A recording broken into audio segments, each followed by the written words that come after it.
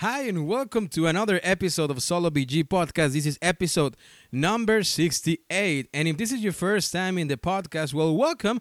And this is a podcast where we focus in board games, but mainly in solo and cooperative board games. Once in a while, we also do an episode about a fully competitive game. That's right, a game that it cannot be played either solo or cooperative, and that's what we call Solo with Friends edition under Solo BG Podcast. And as well, sometimes we do a special ones, like tonight, this evening, today, where we have an interview with Sam Aho. Sam Aho works for the Greatly staff of Gambling Games, and of course, they are the publisher that brings up the Tiny Epic universe and all the famous Tiny Epic board games that you know that are all around, the board gaming world, I guess. And this is going to be the round number 2, and we're going to talk about 2 games, which one of them is with an expansion. I had to say that this game, they were provided to me completely for free from our friends from Gambling Games, which they're very kind, they're very awesome. They sent me these 2 games with 1 expansion. They sent me also a nice mat that we're going to talk during the interview. And anyway, you will have fun, you will have, you will be entertained if board games is what you like, because Sam Aho always bring a lot of good stuff to the table, to the conversation.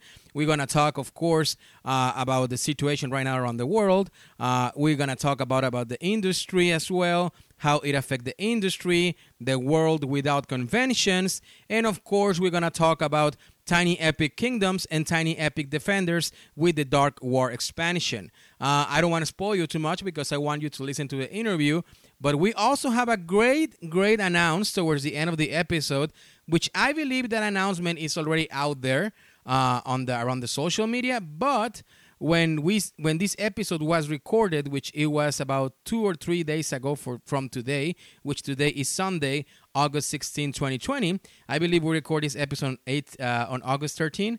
The surprise wasn't even out. So anyway, you already know what we're going to be talking about towards the end of the episode and the new game from Tiny Epics. But the most important thing is that we have a giveaway for that game. So if you want to know how you can win a completely free copy of that game, free shipping, stay tuned until the last part of the episode and I will tell you how you can win this game. And once again, it will be completely free and you will love it and you will enjoy it. So I hope you stay. It was very fun to talk to Sam. This is a round 2 because before, like probably 10 episodes before this one, which you can go and check it out once you finish this one, we record Tiny Epic Round 1, where we talk about Tiny Epic Tactics, Tiny Epic Mechs, and also Tiny Epic Galaxies, Ultra Tiny Epic Galaxies, by the way.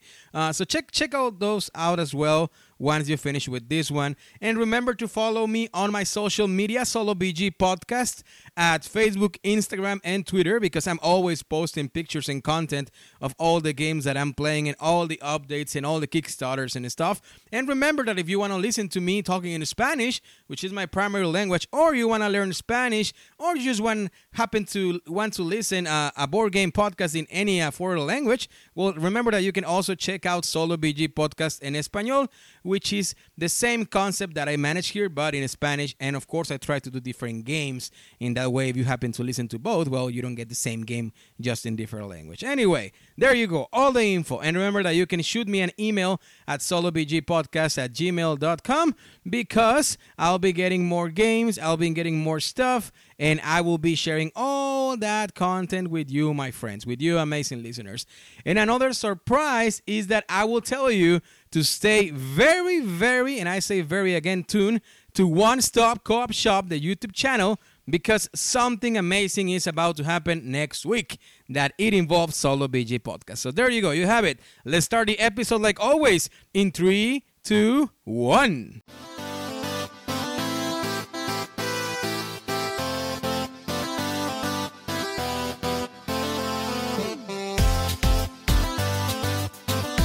Welcome to Solo BG, your podcast for solo and cooperative board games.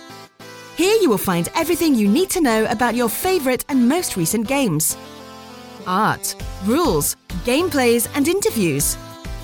Here is your host, Derek Rodriguez.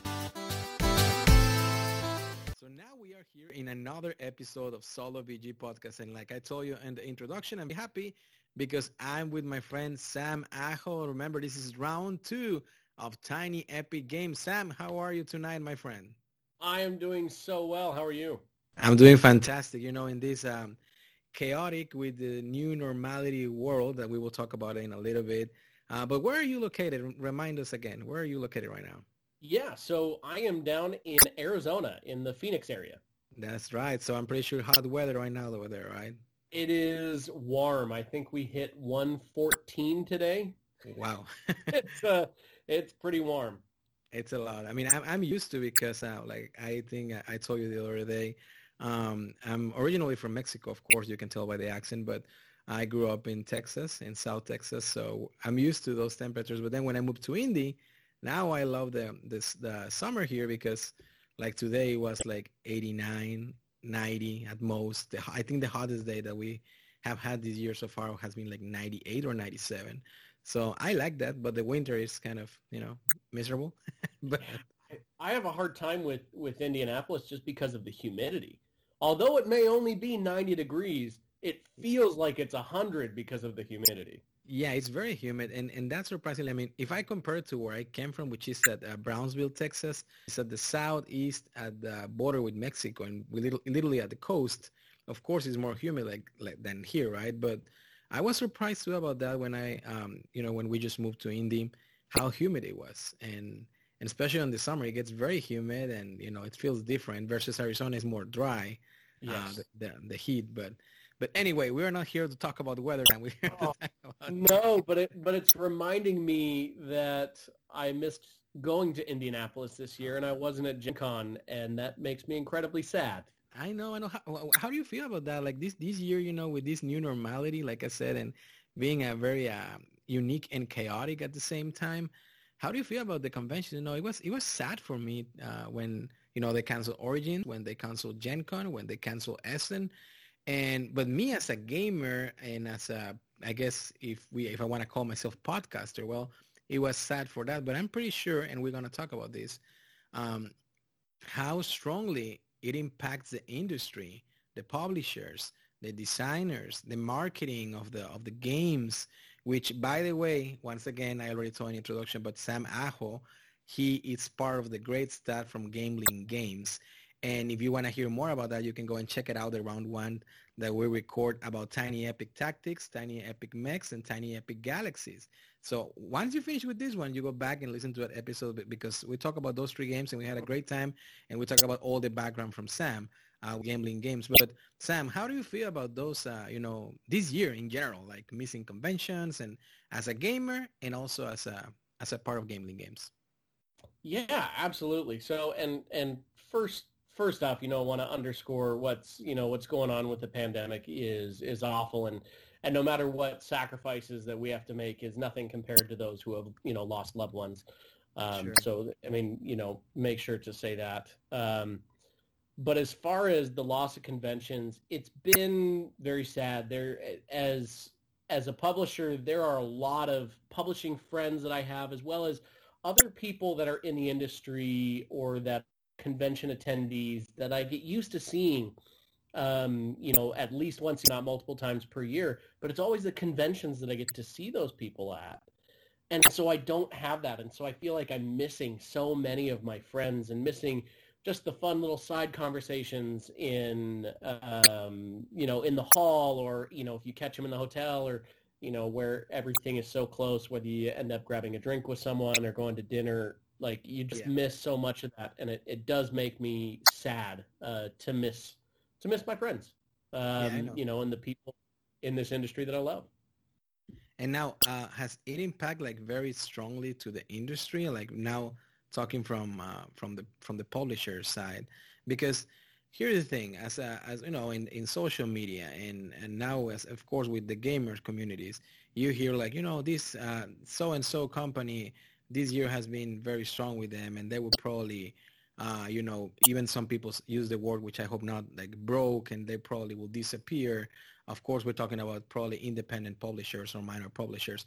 But even there's have been rumors about bigger publishers, being at the edge with this chaotic year because I'm pretty sure a lot of the revenue and the reimbursement or the profit comes from conventions as well, which is nothing. There's nothing wrong to say, right? Because as a gamers, we enjoy going there, trying the games, and of course getting the games.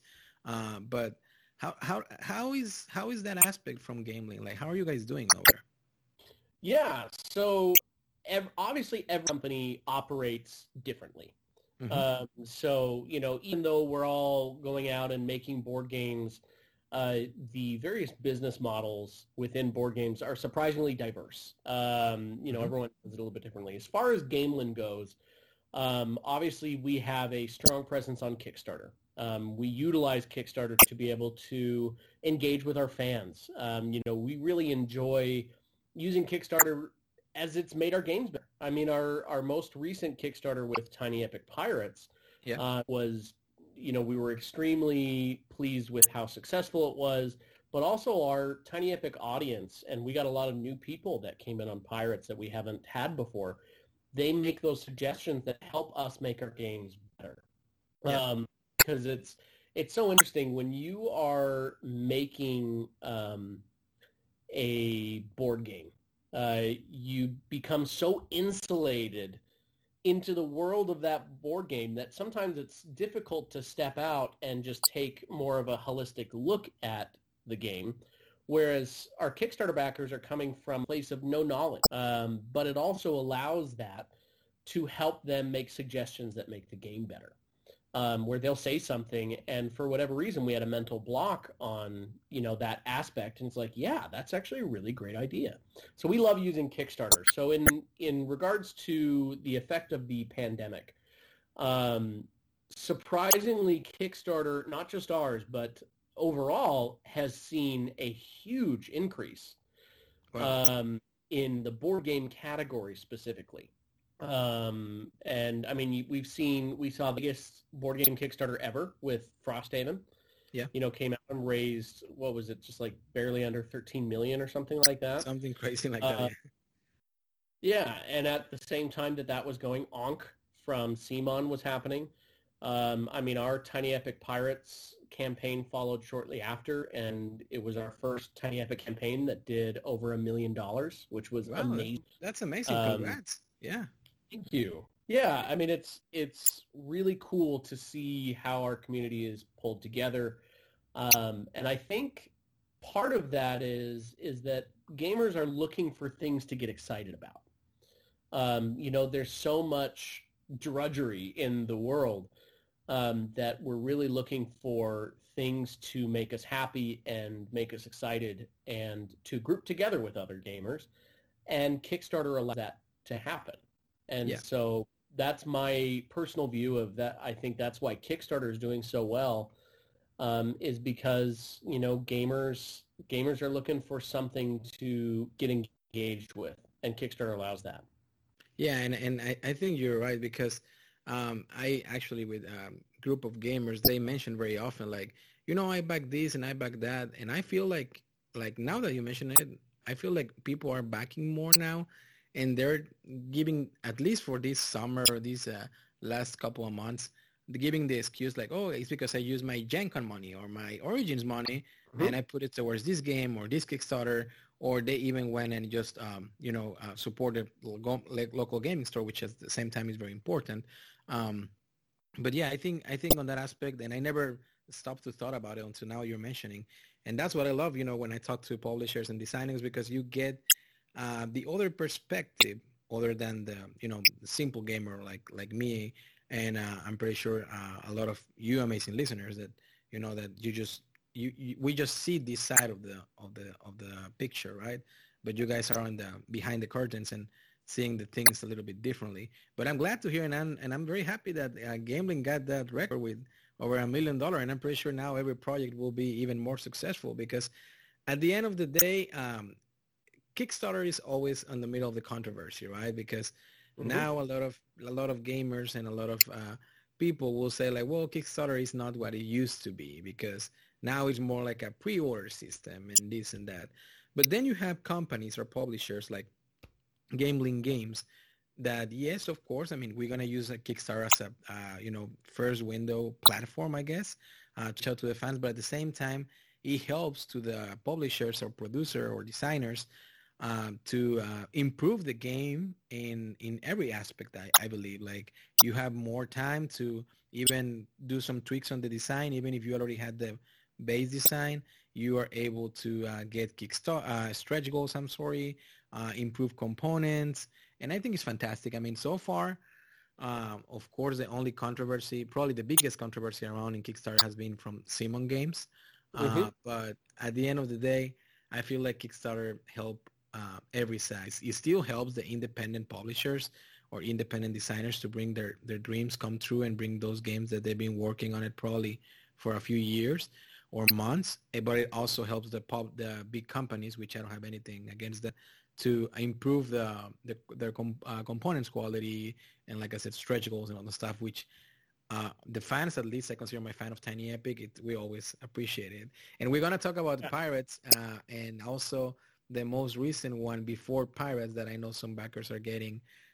Tiny Epic, it's Dinosaur, right? Tiny Epic Dinosaurs? Yeah, Tiny Epic Dinosaurs. But I don't want to spoil too much because first I want to play the games like really hard, like I play the ones that we're going to talk about today. In that way we can go strong on them, Sam, because you know that even if you're here with me today, my friend, I will tell you if I don't like anything from the game or what I love from the game as well, because at the end of the day, that's what makes fun. It's part of the hobby, right? To talk about the games. That's what's important. I mean, I'm a gamer myself. You know, I always tell people when you know they ask about certain things of being a publisher, I always tell people I'm a board gamer first. Yeah. I mean, you and I are on a podcast, but you can see a little bit. I'm in my game room right now. Yeah, me too. And I was going to ask you about the games. You have actually one of my favorites behind you, which is the Crusaders. Crusaders. I love the game. I can see the zombie sides behind you. I can see some Azul. I can see Reef. I can see Marvel Champions. I think it's Gear Seed over there as well. Gentes, I think I see it behind you. Yep. You have pretty cool games over there. You're seeing like 1/3 of one of the four walls of my game room, and it's lined with games. I understand not everybody is going to like every game, and especially going into it, you know, with our Tiny Epics being so diverse and having totally different themes, totally different mechanics, not every single game is going to connect with every single person. And so I think it's a good thing to be honest about it, and so people can, you know, see what your honest opinion is. I think that's a good thing. That's a good thing. And jumping.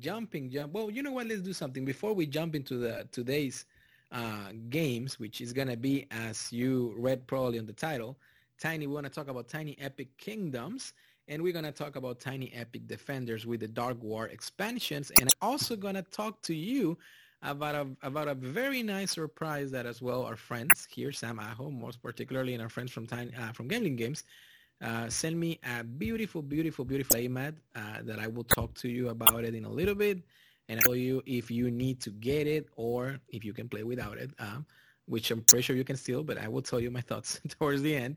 But before that, have you been playing anything like recently, my friend? Like anything that you've been very excited to play with most recently?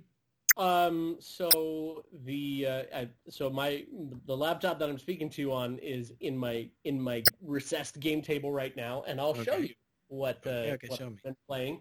But the expansion. Home, Lord of the Rings: Journeys in Middle Earth is something that I've been playing recently. I just got the Shadowed Paths expansion, and it's set up on my table ready for me to start the adventure. That's the main thing that I've been playing recently. When you play other projects that I can't announce yet. Oh, okay. Yeah. Well. Okay, we will see if during the show we can take a little bit of more hints. And when you play Lord of the Rings, do you play it solo? Do you play it with your wife, with friends, or? I mainly play it solo, and with the current times that we are, I do a lot of social distancing, and so I haven't had the game nights that I normally have. But I do technically only have like one scenario left of an adventure, Journeys in Middle Earth, with a couple of my friends from a normal game night. Okay. So I do both. I play solo and with some gaming friends. One of the good things about that game, though, and I think Imperial Assault also implemented recently, is now the arcade modes. I believe that's what they call arcade modes that they have. So like adventure mode? Yeah, adventure mode, yeah. The adventure mode that you basically, let's say you're playing the campaign solo, which is still you can save different campaigns in your tablet or your device, your laptop. But also they have that adventure mode that basically if you have a game night and people want to try the game, you just play one adventure and that's it. Either you lose or win. And I tried the one from the base game from Lord of the Rings, and it's very good. I mean, it actually try to push you through the all mechanics of exploring, searching, investigating. I don't remember exactly what it's called, but the terror bar that you have on top of the screen that is, if you don't resolve the events, I guess, positive in a positive way, the terror will still increasing, and that will at some point triggers the end and making you lose the game. But I like it. I like it. And I highly recommend it for you, amazing listeners. If you've been on the fence for Lord of the Rings, Journeys on the Middle Earth, I haven't done an episode about it, but it's one of my favorite games. And now that I see that Sam is also, putting that game on the table, there you go. more confidence to try it. And, don't get, because here's the thing, Sam, some people, including myself, sometimes when you see games with long campaigns, even if you like campaigns and the idea of it, now after you start to get so many games in your collection, then you start to be more on defense, like, ooh, campaign mode. Even if it's the main way for the game to enjoy, then it can take you away a little bit, because probably you already have on your gaming library, probably you have Gloomhaven, probably if you have I don't know, Street Masters, you have Lord of the Rings, Impulsol, and Tainted Grail, Nemesis, I don't know, one of those big games that they have campaign to. Sort of think like, well, I don't need another campaign game. But when the games do that and they get option for an adventure mode or arcade mode, I think that's when now we can take that fence away and, do a more happy jump, I guess, into the game, which is one of the things that usually most of the Tiny Epic, I think probably all of the Tiny Epics, they bring it, because even if they have campaigns, some of them, they usually are like realistic campaigns that you can actually finish, and not like a campaign that is gonna last forever. And yeah, it's a good thing. So what do you like to play? We're talking about you playing solo Lord of the Rings. Is that your favorite way of playing? Do you prefer solo? Do you prefer cooperative? Do you prefer competitive games? Which one is your favorite, though? So I would be, at conventions, a lot of them will have the little badges you can put saying like, hey, I'm an Ameritrash, a Euro gamer, I'm a solo gamer, things like that. I always put just one, and it's Omni Gamer, because I legitimately love all types. I love sitting down and playing a cooperative game. I love sitting down and just, beating my friends into an oblivion, in Blood Rage, and just taking them out. Yeah. And I also enjoy sitting down and playing solo. I will say solo has lost a little bit of its luster when that's all that I can play. That's the only option right now. For game night. But no, I really do enjoy playing all types of games and all types of play modes. Yeah. It's the only thing that I'm not a huge fan of is social deduction. That's just not my style of game. I will play them every once in a while when the group wants to, but generally not my cup of tea. The one that is definitely not my cup of tea. I think I'm more like you as well. Like, I feel like my background as a gamer start with solo cooperatives and thematic games and all that stuff. And as time keeps going, as a gamer, you also evolve as well, and you start to experience different games and stuff like that. And I remember not liking the Euros too much, Euro games like Worker Placements and stuff. It was like, yeah, it's cool, but it's not my cup of tea. But now I feel like I'm more like that. Like, I don't mind which kind of game, if it's a Euro, if it's a cooperative, if it's a solo. Of course, I try to prefer games that have the solo variant, because most of the nights of the week that I'm able to play, it's going to be solo. But I also enjoy, like you said, more than modalities. And I guess I start to become an Omni player as well. The only ones that I don't like, and it's because I always lose, it's all those trivia games. Those ones I never see it. And the only reason why is because I feel like most of the trivia games are so attached to the American pop culture, most of them, or towards the American culture, that of course for me it's kind of hard because I grew up with a different culture, right? I come from Mexico, and even if I grew up in South Texas, it's literally Mexico. So, so those are the ones that sometimes when we play trivia games, I don't know the answers. Or if I know the answers, I know them in Spanish. But then, it's completely hard for me. So those are the ones that only if somebody invites me for a trivia night, I don't go. And that's why we're gonna start with Tiny Epic Defenders, because that's not a trivia game, of course. That brings me back to my origins of thematic, epicness, and all that stuff. And we're gonna start to talk about Tiny Epic Defenders, Sam. Tiny Epic Defenders. I have the boxes here actually. I know that it's only through audio, through you, my friends, but I have the boxes with me, and Sam can see that I'm pulling them, and you can hear on the microphone where I'm moving the components. I have here in my hands the tiny. Oh, there you go. You have it there as well. He can prepare. Good job. I do. I have here the Tiny Epic Defenders. We're gonna talk first about the game, then the expansions, and I will share with you, my friends, my thoughts, and I'm pretty sure Sam as well. And fantasy cooperative game by Scott Elms. Tiny Epic Defenders from the series, from the Tiny Mythic now, and I like to call it Mythic, the Mythic Tiny Epic Saga, because that's a wonderful thing from Tiny Epics that now I see the Facebook groups, I see it on Twitter, Instagram with my friends. Now it's also the part of like, I want to own all the Tiny Epics. Like, even if I don't like Western, not mainly the Tiny Epic Westerns, even if I don't like the theme of the Westernish, I still, just an example, right? I still want to get it because I want to get the whole saga. Do you agree with me, Sam, that you've been experiencing that also on social media, that it's becoming like a mythic thing to have all the Tiny Epics?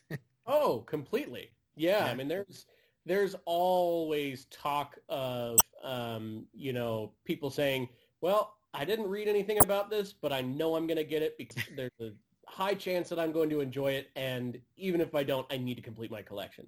I need to have all of the Tiny Epics. And then it's even better to see, I got this, just complete my Tiny Epic collection, but I loved the game. I like those posts better, that when they actually say, but I loved the game. The game is, really solid. But yeah, it's totally, people go nuts for the Tiny Epic games, and they get the Game Hall carrier, and they, stick everything, all their Tiny Epic games into the Game Hall carrier, and it's really fun to see people's posts and talking about how much they love the series. So now I have a question. Is the Game Hall carrier, does it hold all the games now? Because I remember when Tiny Epic released it, when Gameblin released it, I mean, it was probably, I know Tactics wasn't out, Mechs wasn't out, Dinos wasn't out, Pirates, of course, a new Kickstarter, and I don't remember which other one wasn't out yet. No, Zombies was already out when they released the back. It was Zombies and Mechs that we released, the Game Hall carrier, and it is now full. If you have everything, your Game Hall carrier with dinosaurs is officially full. Oh, we're gonna have to either get another carrier for the future, or Gameblin will have to come with something else, another option, I guess. We've been brainstorming. We don't have anything to announce, but we've been brainstorming. We understand that the bags are full. You know what? I'm a huge fan of. I told my wife, like, just as she's a fan of purses, I'm a fan of board game bags. Like, I get board games. Like, I have like probably 5 or. And it's because every time that we go to a friend's house, here I am with I always have on my trunk a board game bag. And we go to see our families in Texas, board game bag. And we go to a cabin trip with friends, board game bag. And we're going just to a vacation, board game bag. So it's funny you mentioned it. So I will be very, very pending of that new brainstorm of ideas from Tiny Epic, because Sam, I want to bring my Tiny Epics everywhere. So you better start to work on that as soon as we finish the episode. So we're going to talk about Tiny Epic Defenders. And, the cool thing, first of all, the theme, since it reminds me a lot, of course, has nothing to do. But when I started to play Defenders, it was just when the TV show The Witcher came out on Netflix, and I finished it. And of course, once again, you're not the Witcher in this game. I don't want to give you false advertising or review, but but it's fantasy, man. So it's on the same. It's probably the Witcher is friend in another universe. He's friend with Gandalf and with Bilbo and all those guys, because the fantasy, the whole thing, it's one. Have you watched the show, Sam? It's very good. Oh, I have watched The Witcher. I watched it right when it came out. My wife was out of town. I think I binged it in like 1 or 2 days. And then I watched it again when she came back into town with her. Yeah, no, it's great. And I wish we could spoil, but of course we won't. But it's if you haven't seen it, I'm pretty sure my friend on the other side of the speaker, you already saw it. But if you haven't seen it, you need to watch it, because it's great. I mean, it's one of those shows that, first of all, the theme is very appealing for most of us. And second of all, you had to put a lot of attention to the little details, and then it's going to have major twists and stuff. And it's when you're going to be like, oh, and the music, and yeah, it's fantastic. So there anyway. were a lot of those. Yeah, and there's you're going to have a lot more of those aha moments if you watched it the second time around. I had so many of those when you know what eventually happens and what's going to happen and you watch it the second time. There's a lot of small things that you catch the second time around that I didn't catch the first. So watching it a second time was a very rewarding experience. So if you haven't watched it, please do yourself a favor, and after you listen to this episode, and after you listen to round 1, if you haven't listened to, then you call your family, you call your friends, you call your wife, your husband, and you start to watch The Witcher. And then after you watch The Witcher, you're going to play Tiny Epic Defenders. In that way, you will be in the mood, you will be on the tune, and you will put The Witcher soundtrack in the background of your game room or your living room, wherever you're playing, because that's another big advantage of the Tiny Epics. And you're gonna play the soundtrack, and you're gonna let yourself immerse on this defending world. Tiny Epic Defender, Sam. Let me read you what it says in the background of the box, and in that way we can set up the mood for the game, right? So it's right. After the Great War, the grand city of Edenmore in the land of Ogmore, I hope I pronounced it correctly, was built as the capital city, and factions from all over the world came to call this city their new home. At last, the world was at peace, but of course, like always, but not for long. A great storm is amassing. How do you say that word? Amassing? I don't know. It is. I'm looking. It's amassing. Amassing. You see, man, English lessons here on the fringe of Ogmore. And in that encroaching darkness, there be demons, of course, and monsters and all kinds of creatures that they will be haunting you. In Tiny Epic Defenders, players work together to defend the Ogmore, or the land of Ogmore, from the hordes of attacking enemies, and ultimately defeat the epic foe. All players win or lose together. So this is clearly a cooperative game, my friend. This is one thing, and we talk about on round 1. Sam and I will let you speak to us for a little here. The item meeples. You can do the item meeples here. Tell us a little bit about the item meeples that we will get on Tiny Epic Defenders, which, by the way, it's a 1 to 4 players. It plays in about 30 minutes. It can be way shorter than that if you lose, like I have experience.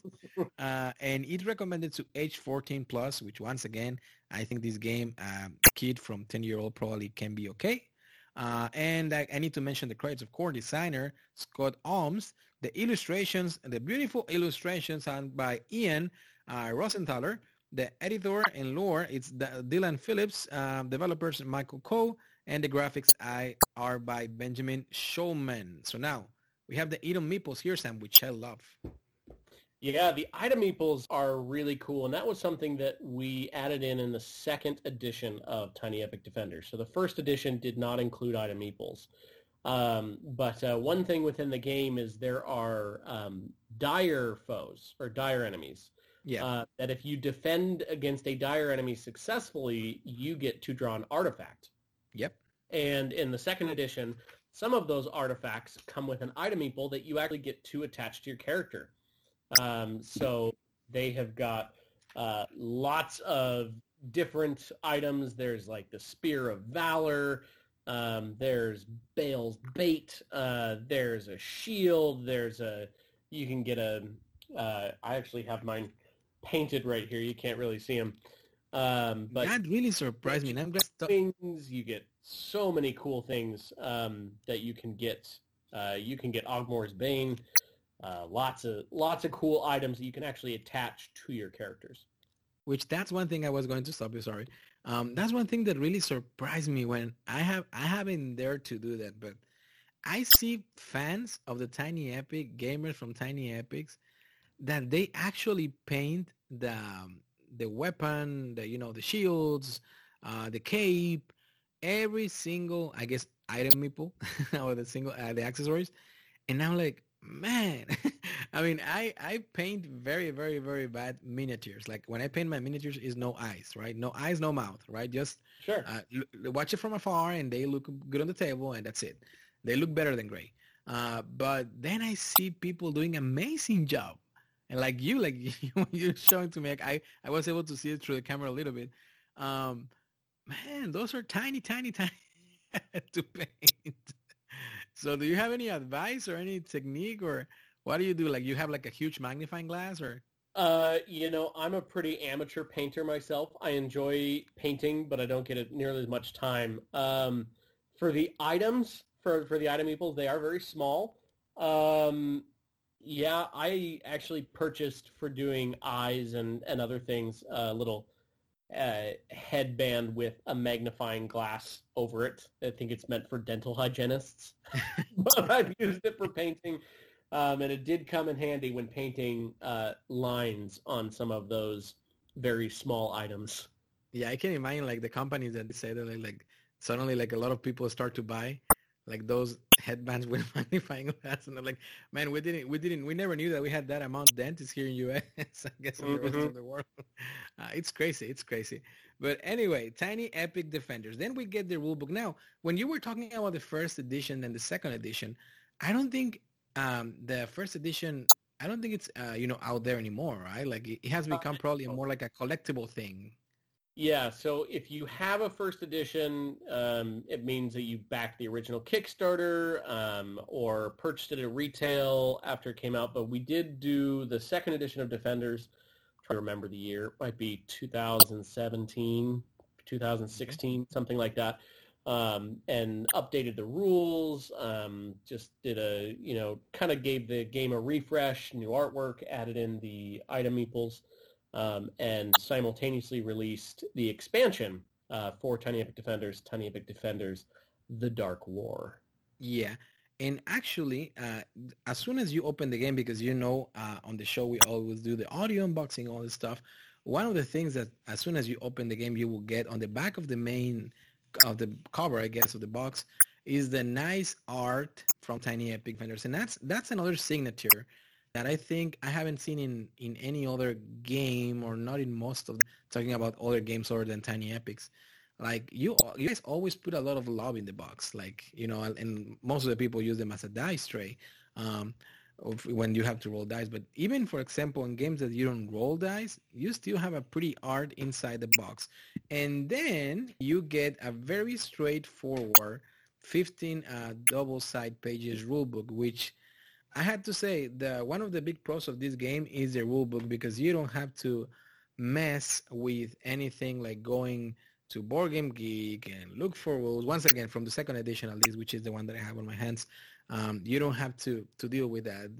We all have been through that path of struggleness when we get a game and it's like, okay, but what if this and this and that or that? And you're going to Board Game Geek and you spend a few minutes or even hours looking for that, and then you go to watch videos, and then that. Well, these Tiny Epic Defenders is very straightforward with the rules, which I think that's fantastic. And then, Sam, we get these amazing characters, and they're like big cards. For example, I'm gonna read some of them. We have Leolith. I hope I pronounced it correctly. She is the human paladin, and for example, her story is the daughter of once great Lilith travels Ogmore, sacrificing herself for others to make reparation for her father's destructive role. So the dad was the bad one. And in Starting Great War, basically. right? Lalithar is a character in Heroes of Land, Air, and Sea. He's a hero. Okay. So, and then I really like this one. I think last time I play with Randall, which is the halfling, like the Hobbit. The Bard.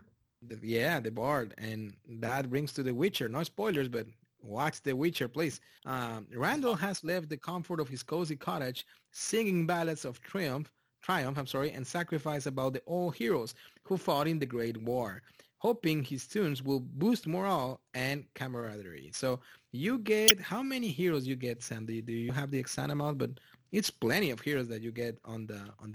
It's quite a few.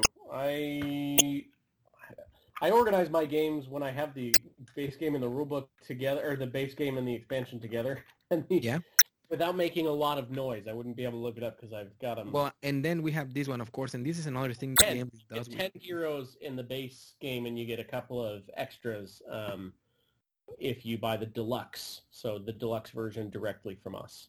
Okay, so 10 heroes, and you get more if you bought from Tiny Epic, from the Gambling website. And of course, Gambling does, this is not the first game that I see this guy. I know this guy. I like to play with him.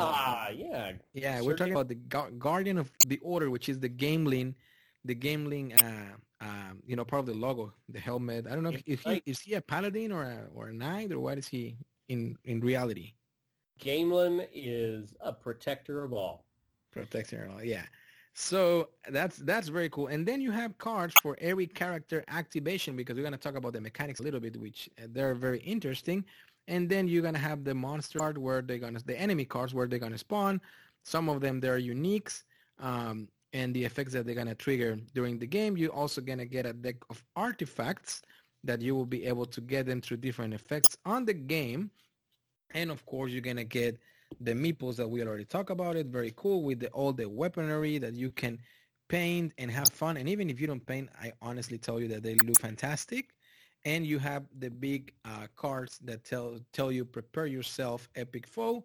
And you have the enemies from the base game as well. I don't know if in the deluxe edition you get more enemies. You do. You do? You do. Yeah, so there you go. One or two epic foes and a couple of enemy cards.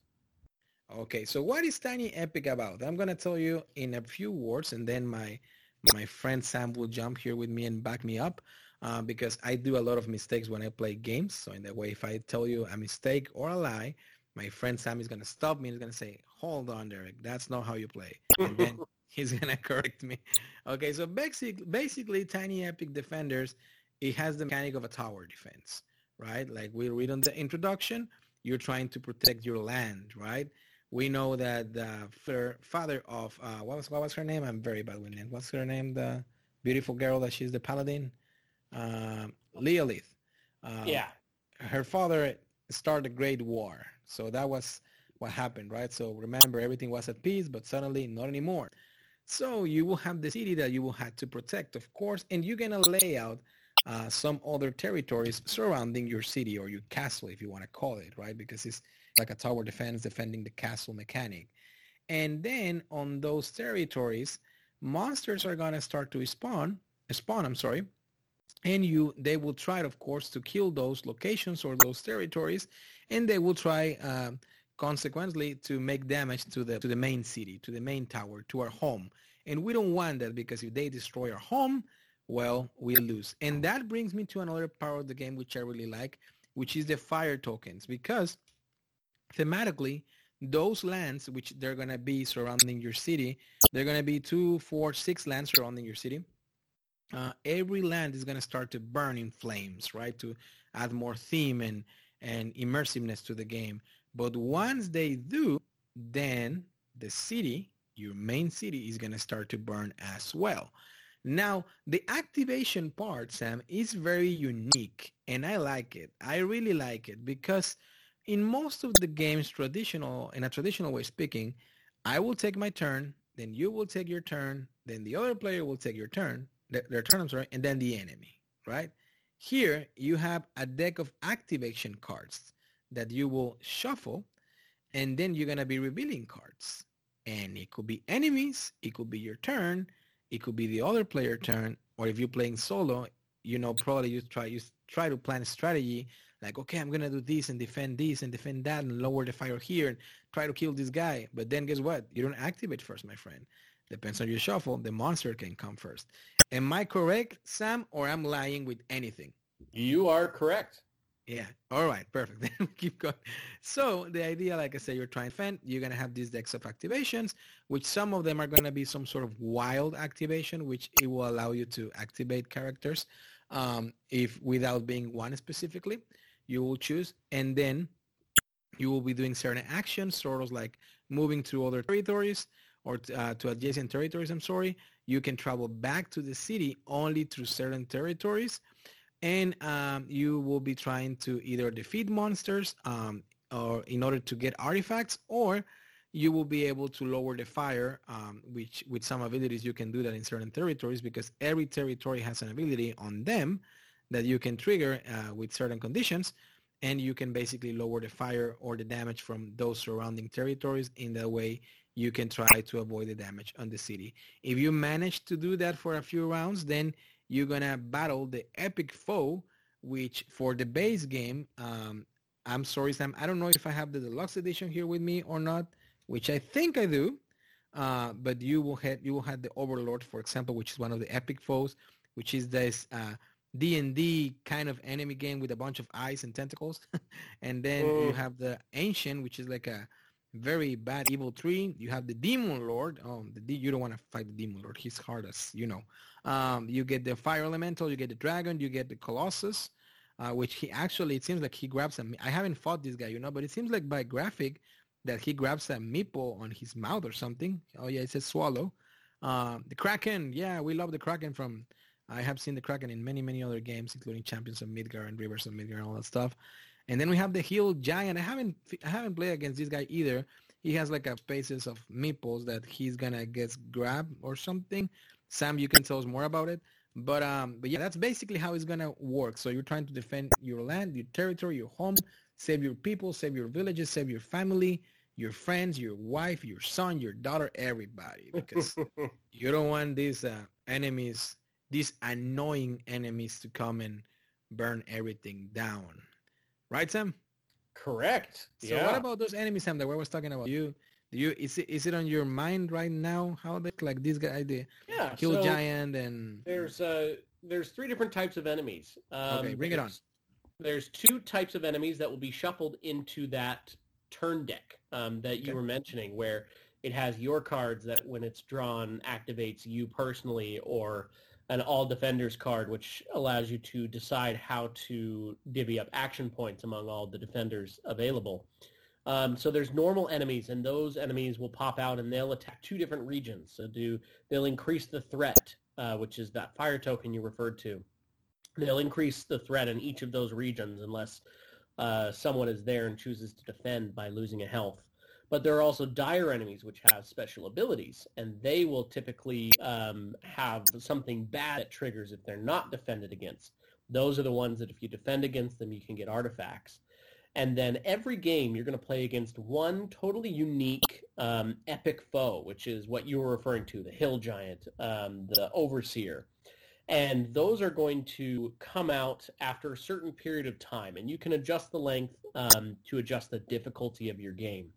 Because as you're going through that turn deck, when you are running out of cards, you're going to shuffle them back together again, and you'll actually add in a new enemy card. So the game is progressively getting harder. It's kind of interesting. You'll see people start to play it, and they'll play 2 or 3 rounds and be like, oh, man, this game is super easy. Like, it's totally, we got this. Nope. 2 rounds after that, they're like, oh, my goodness, everything is on fire. That's me. We were doing so well. Yeah. And so after a certain amount of rounds, which you can kind of decide upon at the beginning of the game, the epic foe will come out. And then your goal is not only to save your capital city from being destroyed, but you need to defeat the epic foe. And so the cool thing about those epic foes is where they all have unique abilities, they're all going to change the game in a different way.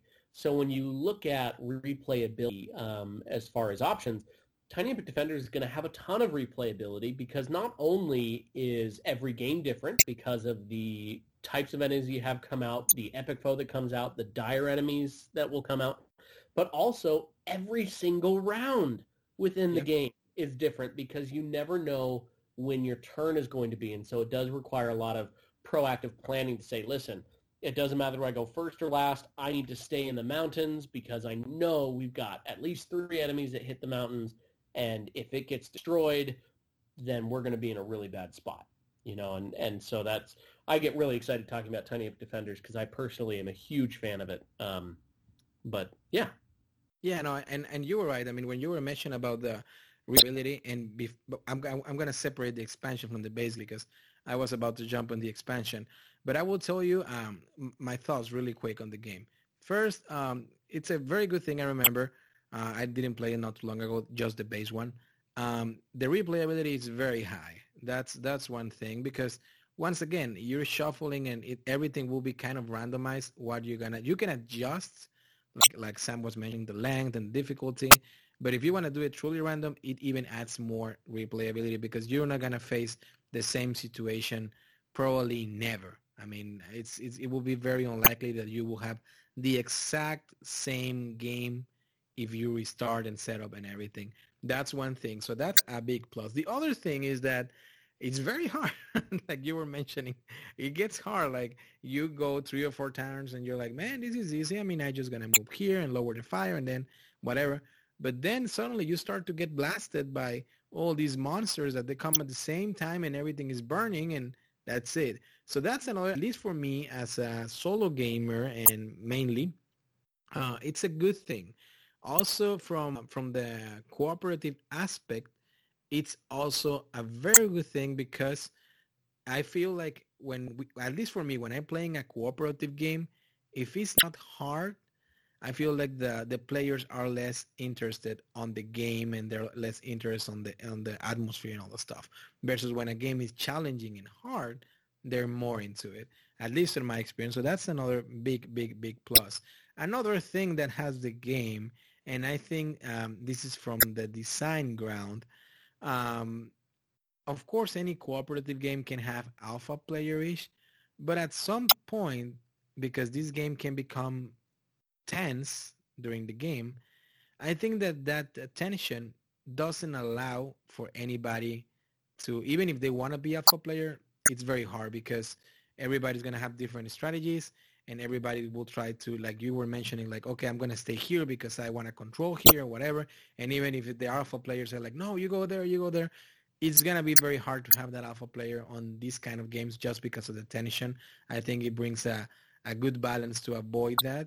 And I'm pretty sure as a few of you or a lot of you amazing listeners, and probably you too, Sam, on a cooperative game, I hate alpha players. I really, I always say this, for example, with Pandemic, which I know a lot of you amazing listeners, and probably you too, Sam, are going to go against me, but I don't like Pandemic at all, the legacy ones, because I tried 2 scenarios and I didn't enjoy them. And I feel like, I was being alpha player-ish, I guess. Not me. I mean, other person was, one of my good friends, he was trying to do the alpha player. And I understand that it was for the best of the game and the strategy and preparing and whatever future rounds.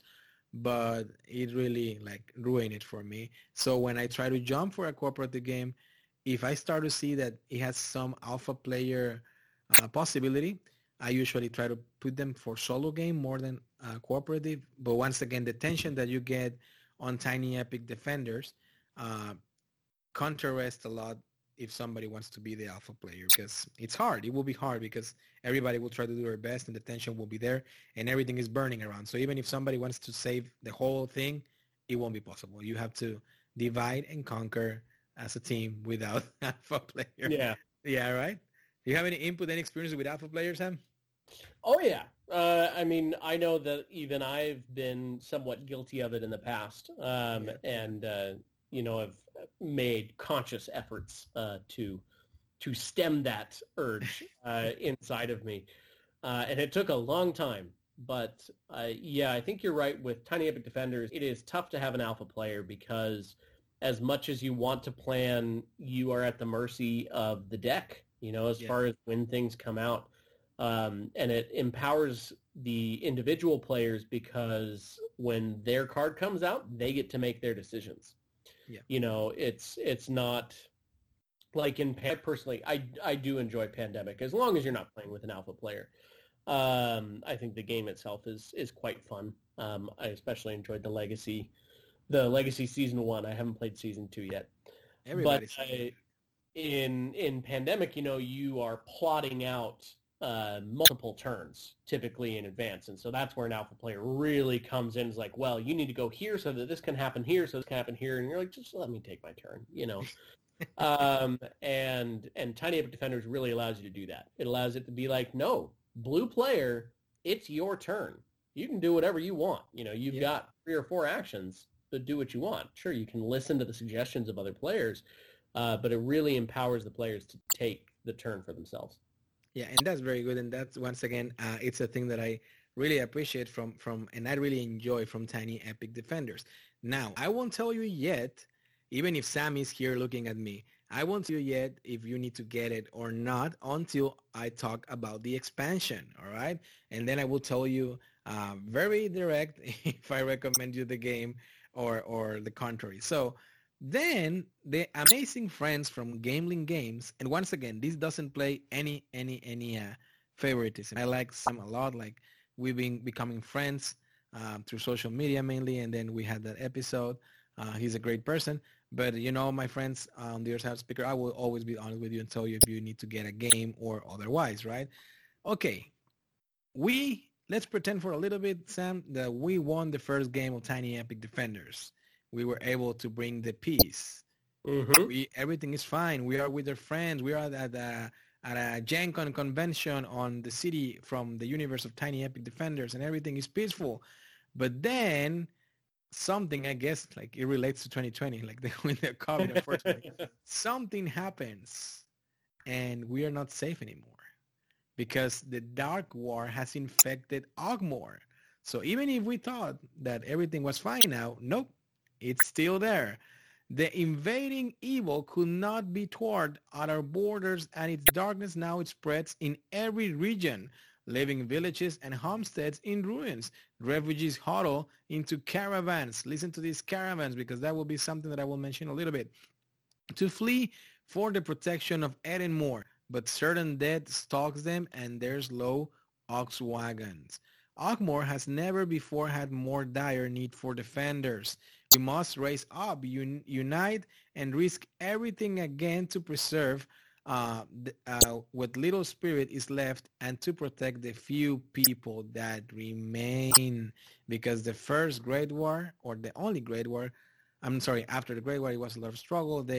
Even if we won, they still made damage, but now everything is getting worse with these Tiny Epic Defenders, the Dark War. It's not the Great War anymore, it's the Dark War. What do we get in this expansion?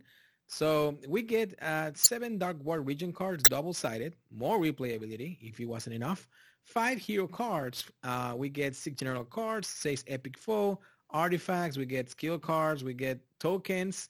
Now we get experience tokens, which is another mechanic that the game adds that we're going to talk about it. We get the boats, those are one of my favorite things on the Tiny Epic Defenders, the Dark War, the boats. We get the storm tokens, the dead tokens. We get the tree. Listen to this. You will have a tree on the map. And you get 6 caravan, that we're going to talk about the mechanics in a little bit.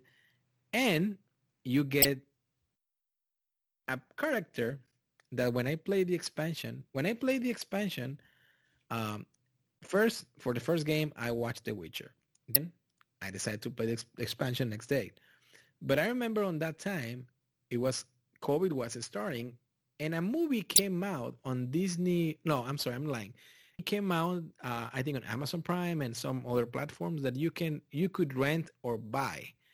And it was a movie that it was meant to be for the theaters. It has a thematic of a role-player game. It's by Disney. No, it's by DreamWorks, I believe. And I'm talking of Onward. Onward, it's a fantastic movie. You should watch it. In Onward, these characters, one of them, he's very D&D, role-player, whatever. And there's a character that comes in the movie, which is my favorite characters, which is a Manticore. Then, when I played the expansion, I was like, no, man, this cannot be real. You have a Manticore on Tiny Epic Defenders, the expansion, and then not only that, once again, like in the normal game, on this case you get a 11 double-sided page rule book with an option for campaign when we talk about campaigns, but a reasonable campaign that you can finish. And it's again very straightforward. Forget about going to Board Game Geek with the expansion. Forget about watching videos. I mean, you can watch if you want, but I mean, you have everything here. This is the expansion, Sam. This is the expansion.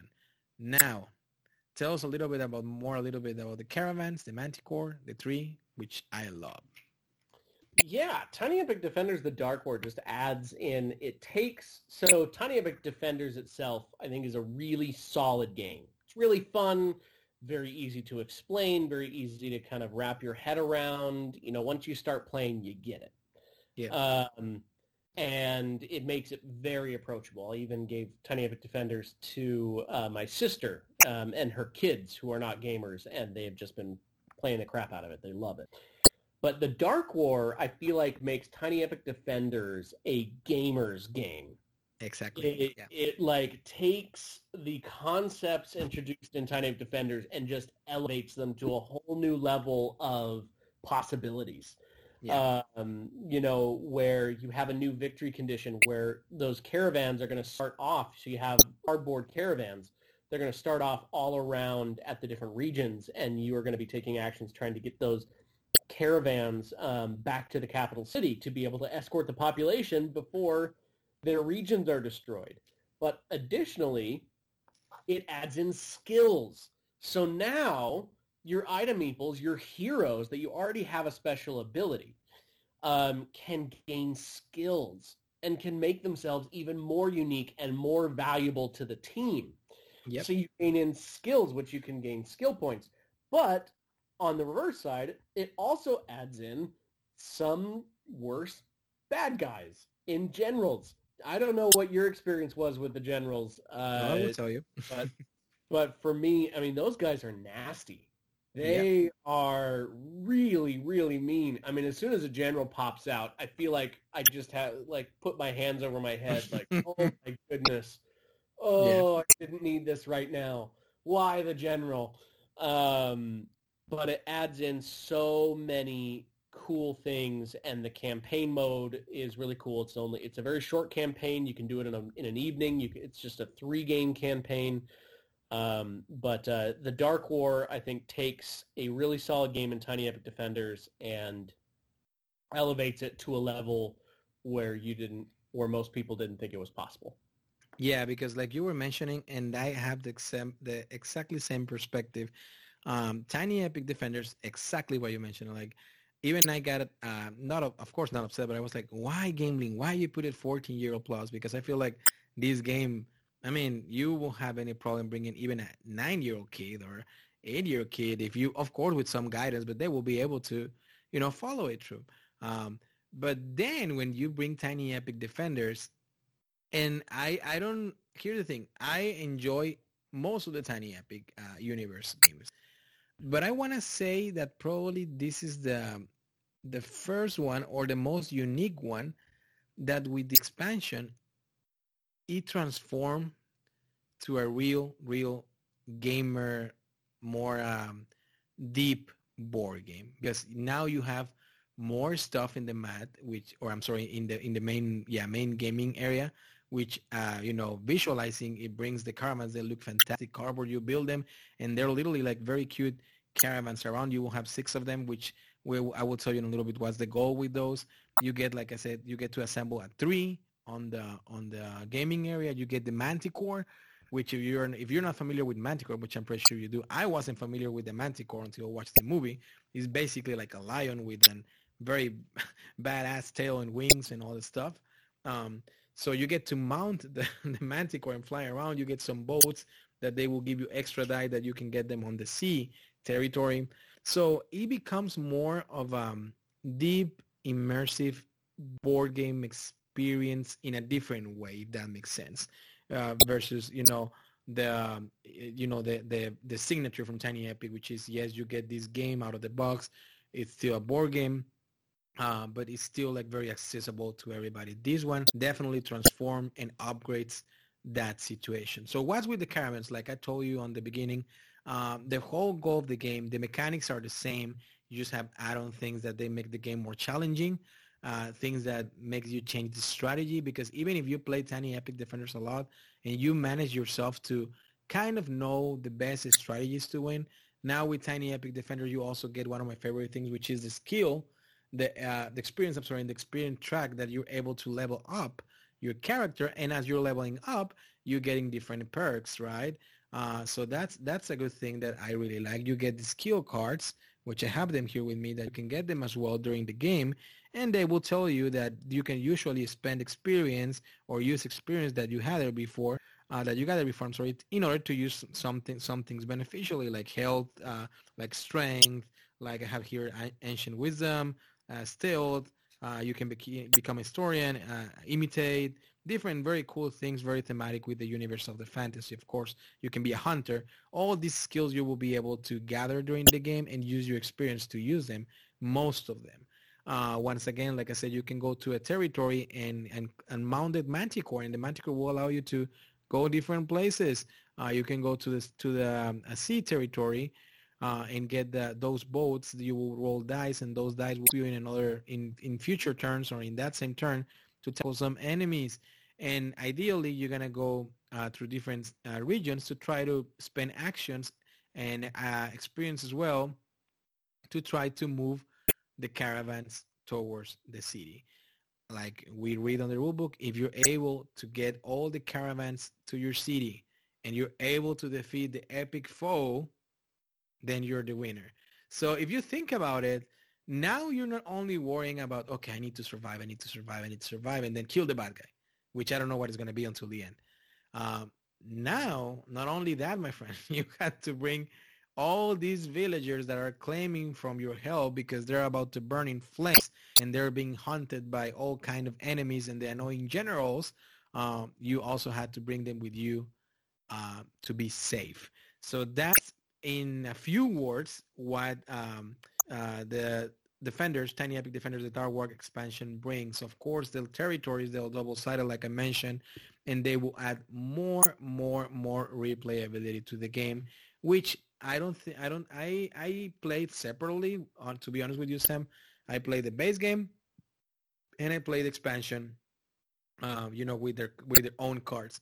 But I don't see any problem mixing everything, mixing foes, mixing enemies from the basic to the expansion and whatever, and make it fully, which I know is the purpose, fully compatible. But I'm just trying to bring more to the replayability aspect, like if it wasn't enough, right? Yeah, you can absolutely mix everything from the base game and the expansion together and just have one big fun, I guess, epic fantasy time. Epic fantasy adventure. Yeah. Now, lastly, but no, without leaving it away, lastly, our friends from Gambling Games also have a very, very, very, very, and I said very again, cool thing that if it wasn't enough to improve the visualizing aspect of the game with these 3D caravans, with the manticore, with the tree, with the item meeples, with the weapons, with the dice, with the decks, with the cards, with the giant cards, the final bosses. Like if it wasn't enough, if you want to even bring everything to maximum level of visualize and experience and epicness on your board or on your table, they have a very, very, very, very nice, cool mat, which I want to say it's available, Sam, probably on the Gambling website. And it is, right? So this game mat, I wish I can show it to you, but right now. But if not, you can remember that follow us on Facebook, Instagram, and Twitter at SoloBG Podcast. There's a few pictures there from the times that I played, and I will make sure to upload more. In that way, from this episode, when it becomes air, you can see, when this episode is in air, you will be able to see it there. It's a beautiful, beautiful mat with a very accessible size for any kind of table. And it has all the layouts for the main city and their territories.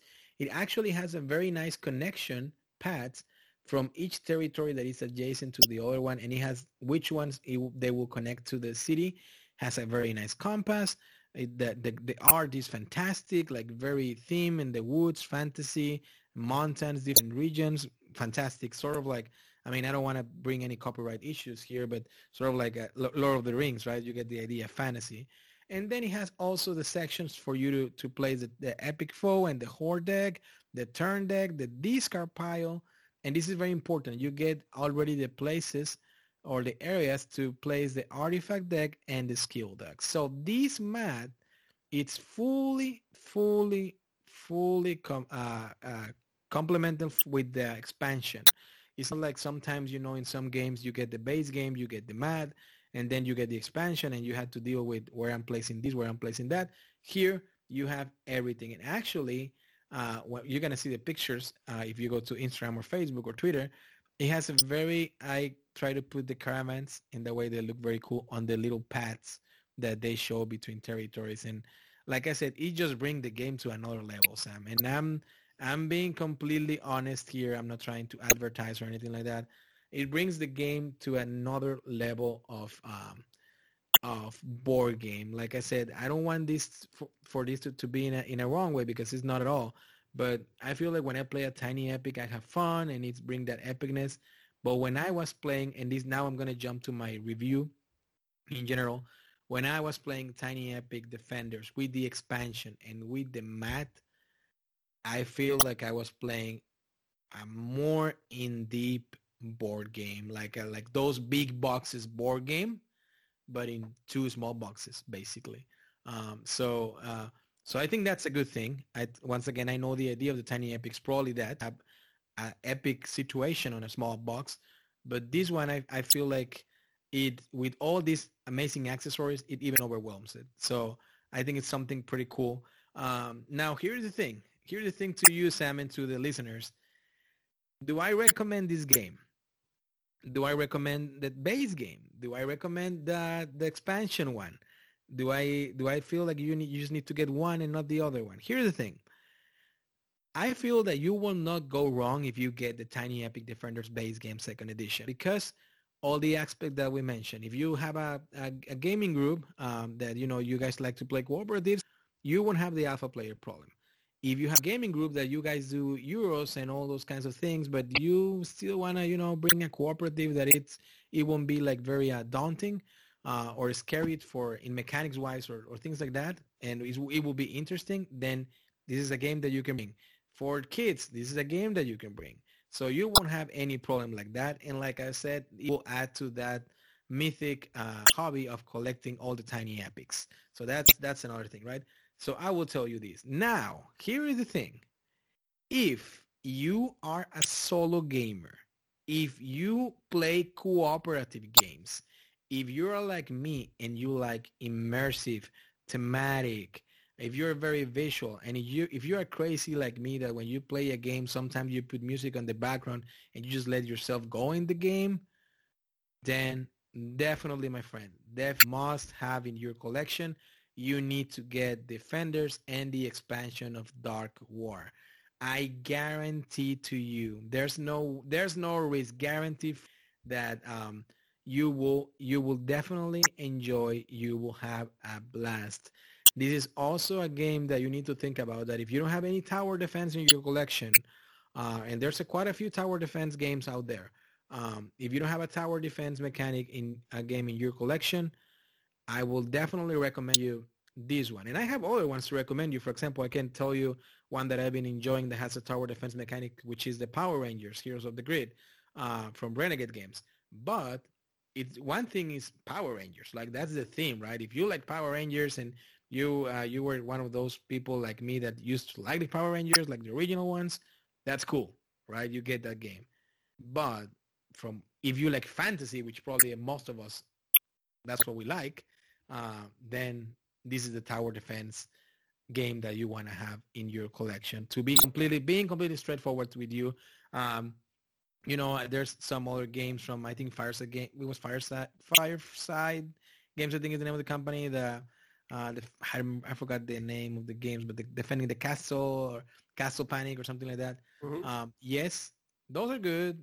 But no, I mean, if you want to have a fantasy tower defense game in your collection, it has to be Tiny Epic Defender. If you are like me, solo gamer or cooperative gamer already on that hobby, let's call it, on that niche of cooperative side, then definitely get the base game, get the expansion, and if you can, you won't regret getting the mat because it's beautiful and the table is gonna look fantastic, and you're gonna let yourself immerse on that nice kingdom of Tiny Epic Defenders, and you will be annoyed by the enemies and you will be annoyed by the foes, but at the end of the day, you will feel like you had an adventure. That's my honest review, Sam, of both of Tiny Epic Defenders and Tiny Epic Dark War.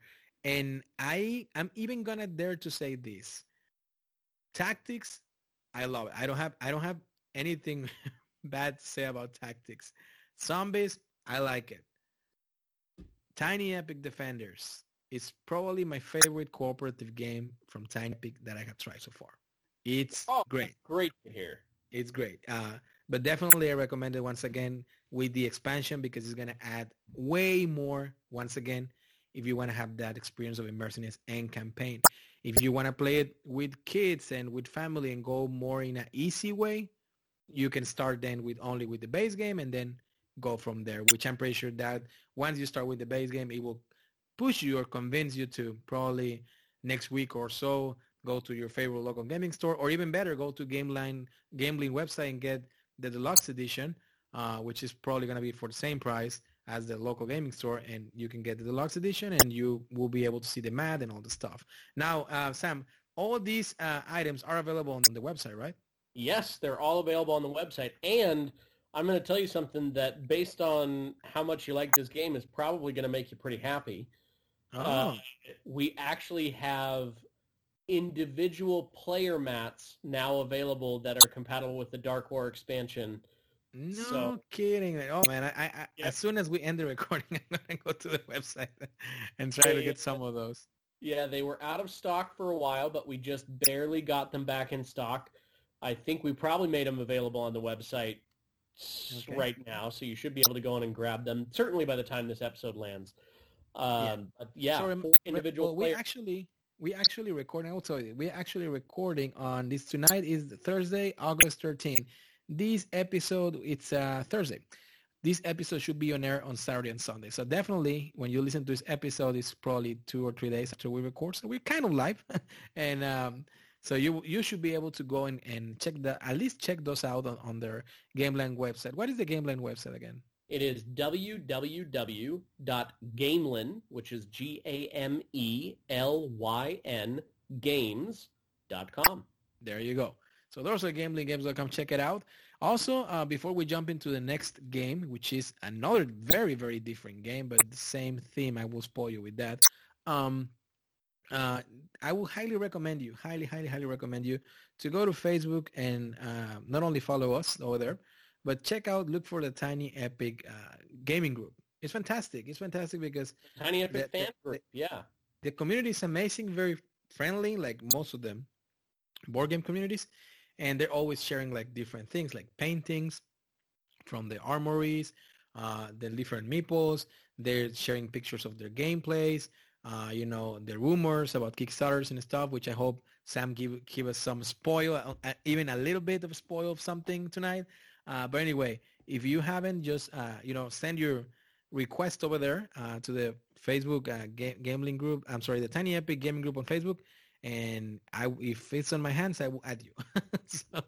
so just awesome. Go there. You will really enjoy. Now, Sam, I will let you have the microphone because we are about to talk about a game that is not cooperative. That, correct me if I'm wrong, you cannot play solo, which is good because this can add it to our solo with friends sections here, unless there's an expansion, which I'm not aware of, unless you tell me otherwise. And it's also, of course, designed by Scott Elms. And this is, and I will give you with Sam, this is Tiny Epic Kingdoms. My friend, go for it. Yes. All right. Tiny Epic Kingdoms. So Tiny Epic Kingdoms actually can play solo if you play with the expansion Tiny Epic Kingdoms Heroes Call. So when you Okay. add in the expansion, it can play solo. But Tiny Epic Kingdoms is a 4X game, which if you are not familiar with 4X, it is expand, exploit, exterminate, and what is the fourth X? You have it there. Don't miss it. Explore, expand, exploit, and exterminate. I may have said There all you four. But it's a 4X game in a Tiny Epic size box, and it plays in about 45 minutes. So you can get a full 4X experience in a 45-minute box. You have unique races. So everybody has a unique race, and you're fighting over land. And you're right, it is not a friendly game. It's not cooperative. You are trying to win. But each race has a unique ability tree that you can gain abilities. You go to war. The combat is very deterministic. You decide at the beginning of combat how many resources that you need that you would like to spend in the combat, and then you secretly reveal. It is a blast to play, and actually is the first Tiny Epic that was ever released. Oh, really? You see, I never knew that. So basically on Tiny Epic, the main mechanic is sort of an area control, right? Yes. Basically, that's what we're trying to control the different territories. You have different territories that you're going to set up during the game, such as Galson, Marden, these names meant for a foreign language, Lofrekija, or Frekija, I hope I pronounced it correctly. Elan, Fionaria, Erilor, Morandrea, and Intheoros. You make it very hard for me, my friend. And then you have different clans. The art is fantastic. The art of Tiny Epic Kingdoms, the art of the characters. I mean, I'm going to share pictures with you, my friends over there, but you have like a very nice orc there. You have like a skeleton guy, like a little, like, I don't even know what this species of this. Probably you will be able to name it better in a word in English, but it's like a lizard, right? Or something. Oh, yeah, like a dragonkin. Yeah, this guy. The art is great, man. I really, really enjoy it. The Viking, the Hobbit here, like having a cup of tea or a cup of coffee. That's great. The Paladin, of course, the Knight. So the art on this game is fantastic. And one of the things that I enjoy from Tiny Epics is that on the box, not only you get the fantastic art from all the characters with Kingdom, also on the base of the game, you get all the, it's called the Glorious Victories, and it basically tells you, about different tiers that you get there. You get achievements, you get condition, and you get the description of all these on the box. Like Sam mentioned, the base game, which is the one that we have here, it plays 2 to 5 players, and it tells you that it plays 30 to 45 minutes. At least the experience that I have had with this game has been a little bit longer than that, and the age is 14-year-old plus. And I had with the age here because this is also not like a very easy whatever game. This is a game that you had to put some strategy on it, and you had to be careful because it's gonna put you to that situation that you want to be competitive. And like you said, some can be a little bit sensitive about it when you play this kind of game and when you're trying to win. So this one was the first Tiny Epic on the series, the Kingdoms, right? It was. And with the expansion right now available, which is the Heroes Call expansion, Tiny Epic Kingdoms Heroes Call. And that adds the other player and add more players, more characters, and the ability to play it solo, right? Yeah, so it adds in a new resource. It adds in war towers that you can add into the game. You get new factions, new territories. You get heroes themselves. So you actually get to add in heroes to the game that have unique abilities that are going to affect what they do on the board. And then you add in some compass cards, which are going to allow you to play Tiny Epic Kingdoms solo. Oh, that's the one. You see, I need to try that one. Because here's the thing. I'm going to share you my experience with the Tiny Epic Kingdoms. And I know probably you amazing listeners are like, you feel like we talk a lot about the Defenders and then we kill them a little bit short, but this is just because we took a lot of time on Defenders, which is great. And, we don't want to bore you with more time. In that way we go to what you want to hear. Tiny Epic Kingdoms. I played at least 6 or 7 times. I played with a group of 3 friends. I played with another group of 4 friends, and I played 2 players as well with my wife.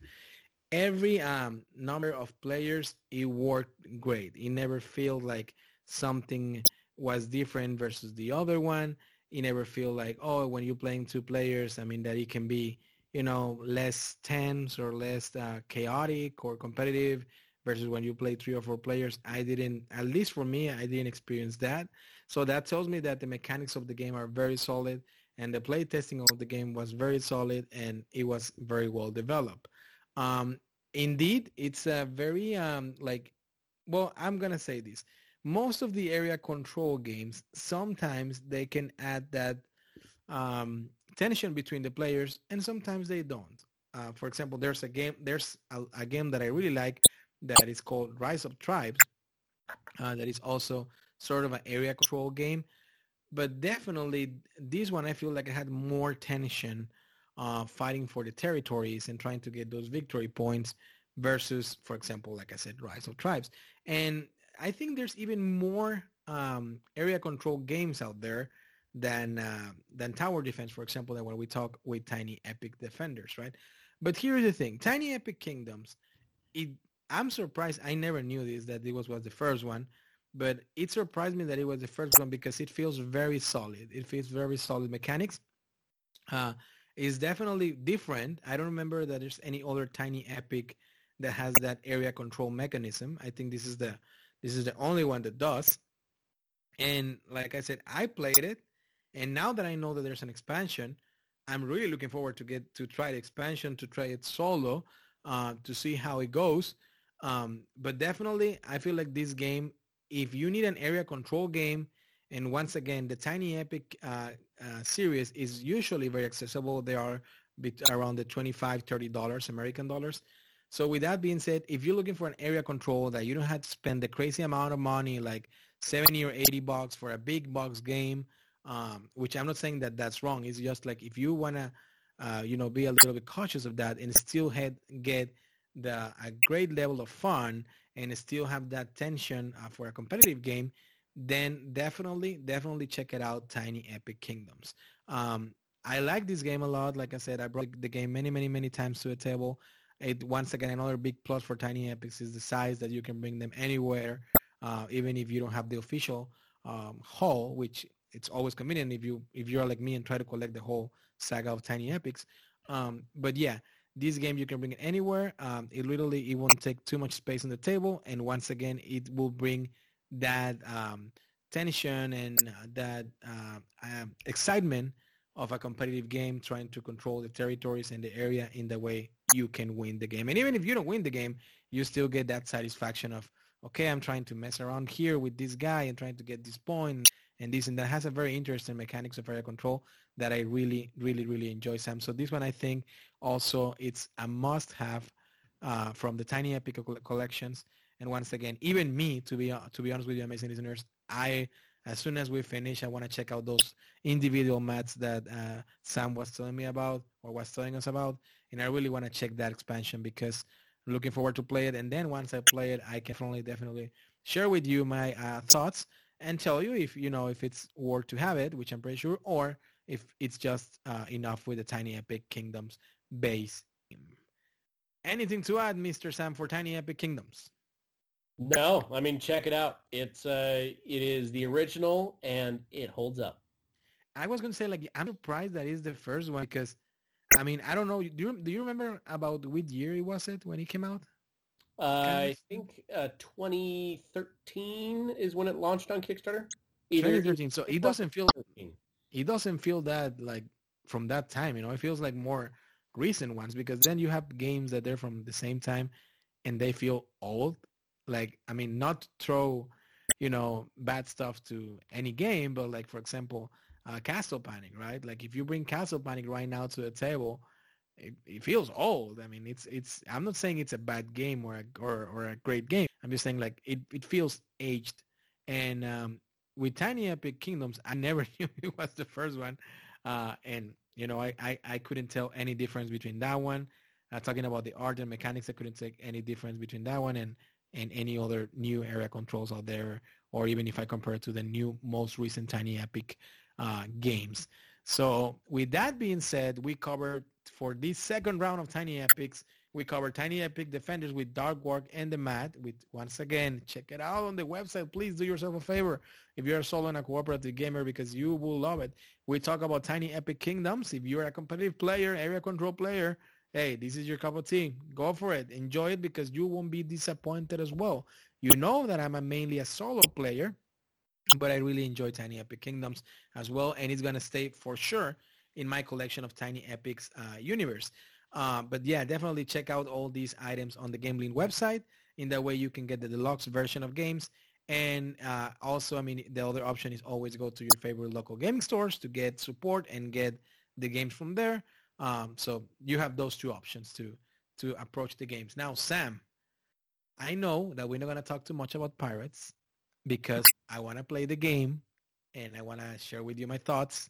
And we're going to have another round. Hopefully, COVID will be done by that time. We're not gonna talk about Tiny Epic dinosaurs because also I wanna, farm those dinosaurs and make them grow and conquer the whole Jurassic land.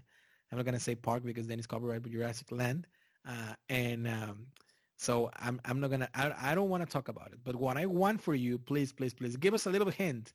What's coming up for Gamelink? What are you working on? What is your ideas right now?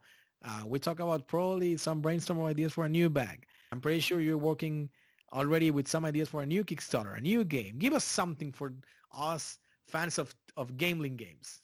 All right. So I can't say anything too revealing. Okay. But, so if this is launching on Saturday or Sunday, pay attention to our social media on Tuesday. On Tuesday. We will have something big to announce. Oh. It is not Kickstarter, and you're hearing it here first because no one else has heard even that. But I have something in my hand right here. That you can show it to me. I won't say it. You show it to me. I won't say it. I'm sorry, amazing listeners. But see his reaction. So you'll have to pay attention to Gamelink Games social media on Tuesday, August 18th in the year 2020, and I think that people are going to be excited with what we have. I'm excited already. I want to tell amazing listener on the other side of the speaker. I want to tell you so bad right now. He just show it to me. Can I see it again? I'm saying, man. Oh man. Oh boy. Yep.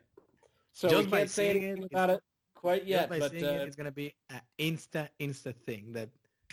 Boom! You have to, and oh man, I don't want to spoil, but oh man, I know, listeners, you're gonna love it because, it's so good. I know. I here's the thing. I don't know any single person related to that doesn't love it like so far to what it is, right? The theme. I cannot spoil. I'm sorry. I cannot find it, but you're gonna love. You love it. I want to get it already. So yeah, there's that. So besides that, that's the announcement. Remember to follow Gamelink Games on their social media. They are very active on Twitter. They are very active on Instagram. They are very active on Facebook. They're usually posting content and stuff. And I'm gonna be looking forward. What time? The Tuesday? Or you're gonna give us some suspense? You're gonna leave us some suspense. Probably do it in the morning. I'll probably do something in the morning. But tell you what.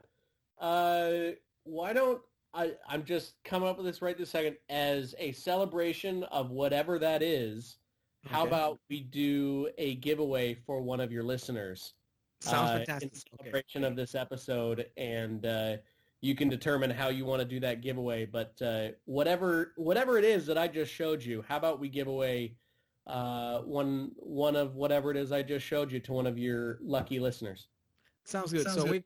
We're going to do this, okay, to make it more interesting, and that way you guys listen to the episode. Remember that Facebook group that I told you? You either had to tag Solo BG Podcast and Gamelink Games, both, on the Facebook group of Tiny Epic, and just mention that you just listened to the episode of Tiny Epic Round 2, tag once again Gamelink Games and Solo BG Podcast, and from there, from all the people that do that, we're going to do a raffle, which I'm going to streaming live as soon as I coordinate with Sam here. It could be a week from when this episode is live, which is going to be live on Saturday, or 2 weeks to give more time. And if you happen not to be on Facebook, do it on Instagram or Twitter. Just tag us, Gambling Games and Solo BG Podcast, both of us, and just mention any comment that comes to your mind, but just making a reference that you listen to this episode. And from there, you could be the lucky winner of this amazing thing that I just saw, which it's great. It's gonna be great. That's fantastic. I'm very excited and looking forward to it. And please do it. Actually, when I post this video, I'm gonna post it also on the Tiny Epic Facebook group, which once again I recommend you to go and check it out. In that way, the people from the group will be aware of this, and that's fantastic. And man, I mean that's great. Honestly, I'm very excited. And I'm very excited also to hear that there's some brainstorm for those bags, because those bags are fantastic as well. So people should check it out as well. Sam, thank you so much for being another episode with us for round 2 Tiny Epics. I hope you had fun. I look forward for the round 3 and the future rounds. Anything you want to add, Sam? Anything besides those amazing news that you just shared with me that I wish I could tell, but I won't tell yet. Yeah, pay attention to our social media on Tuesday the 18th. Tiny Epic Dinosaurs is available for pre-order on our website, but official release is in September, and it is getting a ton of really, really good buzz. People are loving dinosaurs, so keep your eye out for that. Sounds fantastic. My friends, this was round 2 of Tiny Epic Universe. Once again, I really thank Sam. And remember that please, like he mentioned, follow Gambling on their social media. If you have any question for Sam, he's also on the Facebook group of the Tiny Epic fans. He's always very active as well. And remember to follow us as well on our social media. And remember that this episode can be listened in any platform. If you're listening right now through Spotify, you can listen in iTunes, Google Play, TuneIn, iVoox, Stitcher, iHeartRadio, Pandora. Wherever podcasts can be found, you will find Solo BG Podcast. Thank you so much. And like always, remember, for victory, go tell your friends. Till next time, see you through the speaker and the tabletop.